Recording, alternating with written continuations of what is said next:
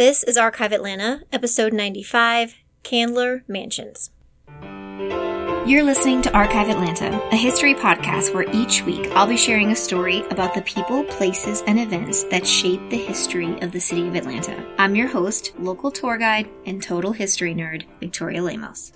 Hey everyone, happy Friday. Recently I've had a few people reach out to me to say they're taking their own little driving tours based on locations from my podcast episodes. And you have no idea how happy this makes me, because my goal from day one was to get more people aware and connected to the history around them. And then, the second goal was hopefully to get you out to explore new places, maybe somewhere you've never been. So hearing that people are doing that they're driving around and someone's making notes, it has put me on cloud nine for the whole week. And I think that COVID and quarantine and social distancing and all this has really inspired people to get outside more, or at the very least find new activities that, don't include bars and restaurants.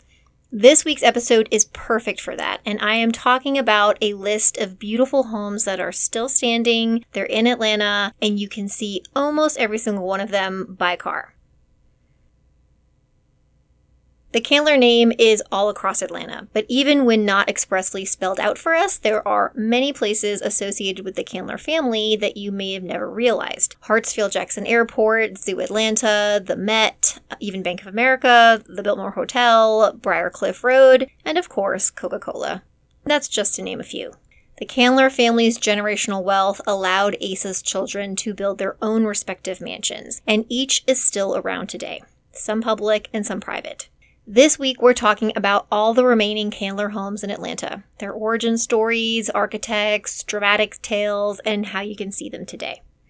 A huge shout out to Sarah Butler, who I've interviewed in episodes 58 and 60. She not only confirmed my list, but in the spirit of OCD that we share and I admire, she added a few other bonus properties that I will try to mention as well. Please go check out her work at asasbriarcliff.com. I will put a link in the show notes for you guys as well. Let's start with our cast of characters. Asa Griggs Candler Sr. and Lucy Elizabeth Howard were married in 1878, and they had 5 children. From oldest to youngest, you have Charles Howard, Asa Jr., Lucy, Walter, and William. Before 1900, the family lived together in a house on Seaboard Avenue that was purchased shortly after their parents' marriage. Neither the home nor the street exists today, but that leads me to the first house in today's episode. In 1888, Asa Candler purchased 1/3 interest of the formula, trademarks, and manufacturing of Coca-Cola. By 1892, he formed the Coca-Cola Company. And I tell you this to help you understand that by the time Callan Castle was breaking ground in Inman Park, Candler was a very prominent and successful man. And if you listen to the 2 episodes about Inman Park, you know that this was the premier white mover and shaker suburb of Atlanta. Asa was a little late to the party, moving to the neighborhood in 1903, which was more than a decade after its establishment. His brother, Bishop Warren Candler, was already living next door, and that house is also still standing at 137 Elizabeth. Named for the Candler ancestral Ireland home, the 14,000 square foot Callan Castle was completed in 1903, just in time to host the wedding of his daughter Lucy. The lot and house, which is today at 145 Elizabeth Street, originally cost $13,000. If you adjust that for inflation, we're talking like over $400,000. Architect George Murphy was hired to design this Beaux-Arts mansion, and he had already worked on Inman Park Methodist Church, which is just around the corner, and then 3 years after this house, he would be brought on to design the Candler building. A stained glass portrait of Lucy Candler, the mother, is inside the interior foyer, and the Candler coat of arms, which, this is important because it's a family thing that you'll see pop up in all the children's homes, is also in stained glass on each side of the front door. I talked about this in the Inman Park episodes, but the interesting corner position of Callan Castle on this lot was not exactly accidental. Through the trees, or as the crow flies, it faced the home of Ernest Woodruff, who was Candler's business competition and rival. In 1916, Asa set his sights on becoming Atlanta's mayor, and someone running against him, a man named Jesse Armistead, leaked to the press that Callan Castle was undervalued at only $22,000, so basically saying he was cheating on his taxes, but its true value was $144,000, and Candler had to convince the press that these were unfounded accusations. Shortly after being elected mayor, Asa gave up daily control of the Coca-Cola Company. And by 1919, he's transferred almost all of his stock to his 5 kids. So what would you do? Would you attempt to run a company with your 5 siblings? Of course not. You would sell. And that is what the Candler kids did. They sell Coca-Cola to a consortium of buyers led by Ernest Woodruff. And this is important because the money from this sale, which is, I think, supposed to be about $25 million, was used to fund the mansions that you see today. Let's start with Charles Howard, oldest child that was called Howard by his family and friends. He married Flora Glenn, who grew up in one of the Grand Dames in Inman Park. Howard and Flora married and then lived for 4 years at the Glenn House, which is also still standing on Edgewood Avenue. And in 1907, they completed their Inman Park home, which stands today at 188 Elizabeth Street. The couple and their 3 children lived in this house until 1920, the year that they would move to Callanwald. Now, before we get to that property, I want to move on to the second child, Asa Candler Jr., or Buddy. While Charles Howard and family were living in Inman Park before the Coca-Cola cash influx, Buddy was purchasing land on the future Briarcliff Road. Asa Sr. was financially involved in the development of Druid Hills, and Asa Jr., or Buddy, purchased a large tract of farmland in the neighborhood where he planned to build a big grand mansion. And I highly recommend you read the stories about Buddy Candler on Sarah's site. But around 1912, the Atlanta Speedway, which he'd been involved in, had gone belly up. And so that leaves Asa Jr. without the money he needed for his house plans. Instead, he moves his wife, Helen, and their children into the existing farmhouse on the land. And they would spend almost 8 years operating a dairy farm and providing products to Fort McPherson and other businesses around Atlanta. Once Buddy gets that Coca-Cola sale money, ground would break on the Briarcliff mansion.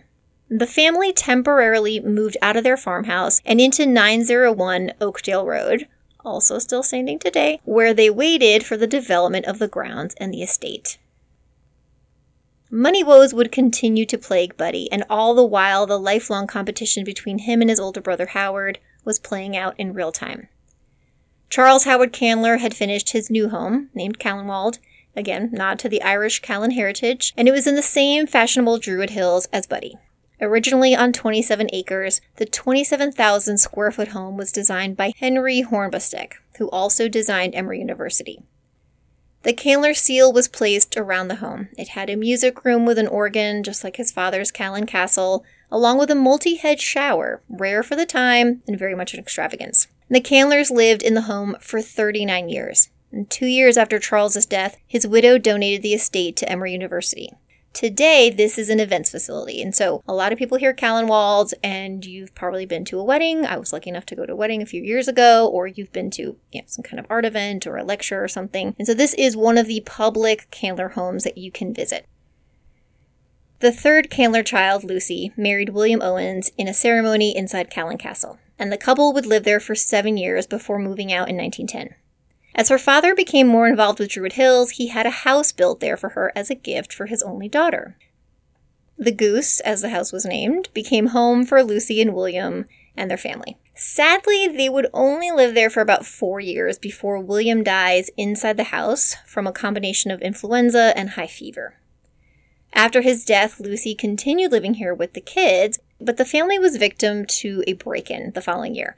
So it should come as no surprise that a Candler was targeted by an extortionist, as Sarah has told some incredible stories about the Candler building, and then I talked about some Black Hand drama in the Inman Park episodes. Turns out Lucy Candler was also being targeted, and the man broke into the house one night and, needless to say, scared the crap out of her. Her father, Asa Candler, actually moves into Druid Hills just after this, and his house is within eyeshot. But we'll get to that house soon.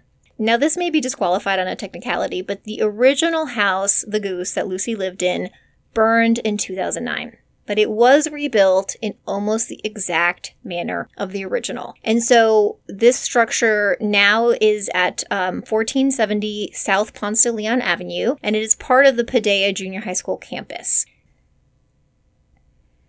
A few years after the break-in and after Candler's wife was diagnosed with cancer, Lucy moved out and into her father's newest home just across the street. The senior Asa Candler's new 17,000 square foot home was a neoclassical cream-colored brick with white marbled columns, and it still sits today at 1428 Ponce de Leon Avenue. It was designed by Reed and Schutze and completed in 1916, which is the same year he was elected mayor, and it cost him $210,000. Like I mentioned earlier, it was pretty much across the street from Lucy Candler's home. In Sarah's research, she found mention of the house being called the Lemon Pie, most likely a reference to the gold brick and the white marble. Inside was a bowling alley, 5 bedrooms, and a glass-topped central courtyard that was very inspired by Candler's recent trip to Italy.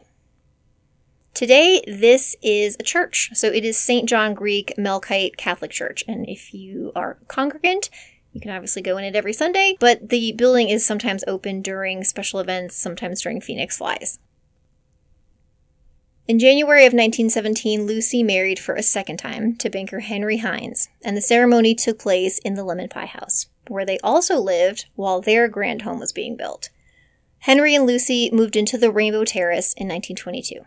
This was a Spanish Renaissance-style mansion designed by G. Lloyd Preacher, the same architect as Atlanta City Hall. The house was well publicized, being labeled as, quote, the only home of its kind, end quote, when it was being built, and then another feature in the paper when it went through every single room listing all of the expensive items. Turns out her Persian rug alone was $10,000. The Hineses lived here happily for 2 decades before tragedy hit. For years, burglars had been breaking into the Rainbow Terrace at night, stealing random items from the home or from a purse or a wallet, and Henry vowed to catch the culprits once and for all. In September of 1946, he thought he had his chance. Lucy wakes up, she hears a scuffle, and she goes in the other room. She sees her husband fighting with a man. She runs into the other room to grab his pistol, and while she's gone, she hears gunshots. And when she returns, her husband is dead. Guys, this story is crazy. It's been told in many places, so I will put a link in the show notes for anyone that wants to read more about it. After Henry's death, she marries an orchestra conductor and cellist, and they end up moving to New York City where he worked, and they lived there for many years. Rainbow Terrace was sold shortly thereafter, and then in the 1980s, it gets turned into an individual condominium building and renamed Lullwater Estate. So today that address is 1610 Ponce de Leon, but it is the shape of the house is still there, but just so that you know, the inside are individual condos. Let's go back to Asa Jr., or Buddy, and talk about Briarcliff Mansion. It was finally completed in 1922 with a major addition in 1925. Designed by Fraser and Bowden, it had its own music room, a pipe organ, solarium, ballroom, and a fancy shower, just like his brother. It had 2 large outdoor pools and a greenhouse. And Sarah has done a lot of comparison posts on her Instagram account, but you can see the similarities between Briarcliff Mansion and Callanwald and how Buddy was trying to outdo his older brother. This property is also famous for having the early iterations of the city's zoo in the front yard. That's a longer story for another episode, but Buddy Candler assembled quite the menagerie of animals that he situated along Briarcliff Road so that residents could enjoy them. And this house is well known to many people because it's the only one in today's episode that is abandoned, although it's been being used as a filming location for well over a year or 2 now. The filming is good. I mean, it has put a new roof on the house, but every preservationist would love to see Emery restore the mansion or at least sell it to somebody that can. If you want to drive by, it is at 1260 Briarcliff Road. Speaking of Emery, the 4th Candler child, Walter, purchased 250 acres in around 1925. And the operation he called Lullwater Farms housed his business and his passion, which was keeping and racing horses. The property had a horse track, and their home, called Lullwater House, was a Tudor Gothic revival stone beauty commissioned from architects Ivy and Crook. At 11,000 square feet, it was built from the stone quarried on the site, and it was powered by electricity from a dam and powerhouse on South Fork Petrie Creek. In 1958, the Candlers had moved out, and the land and house were taken over by Emory University to expand its campus. So today, this mansion is used as the home of Emory's acting president. So if you're president of Emory, you get to live here. And its address is 1463 Clifton Road. But this is not one you're going to be able to drive to.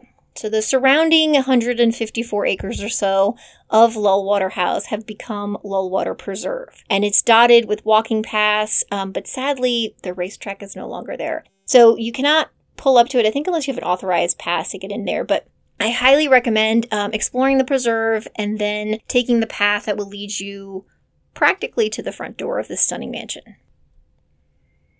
And we're going to go back to Buddy once again. He lived at Briarcliff Mansion until 1948, when he sold the house and moved into the penthouse of Briarcliff Hotel and Apartments, which today is at 1050 Ponce de Leon, right across from the Plaza Theater.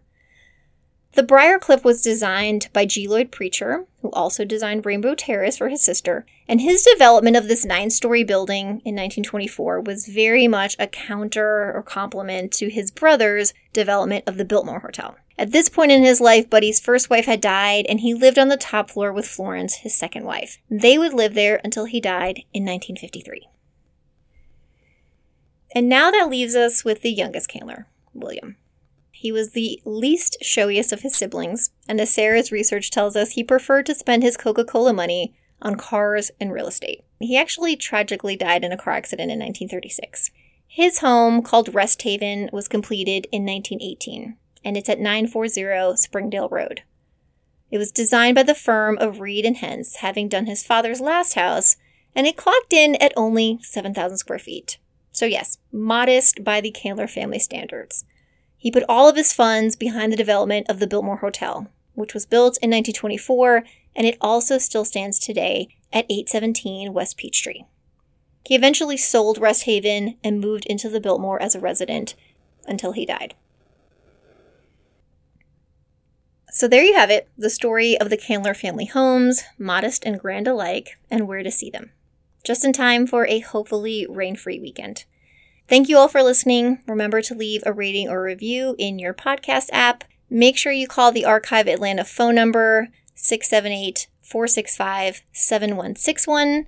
The voicemail there will give you instructions on how to leave your Atlanta history story. You can also head over to the Patreon link in the show notes to find out how you can support the podcast. I hope everyone has a great weekend, and I'll talk to you next week.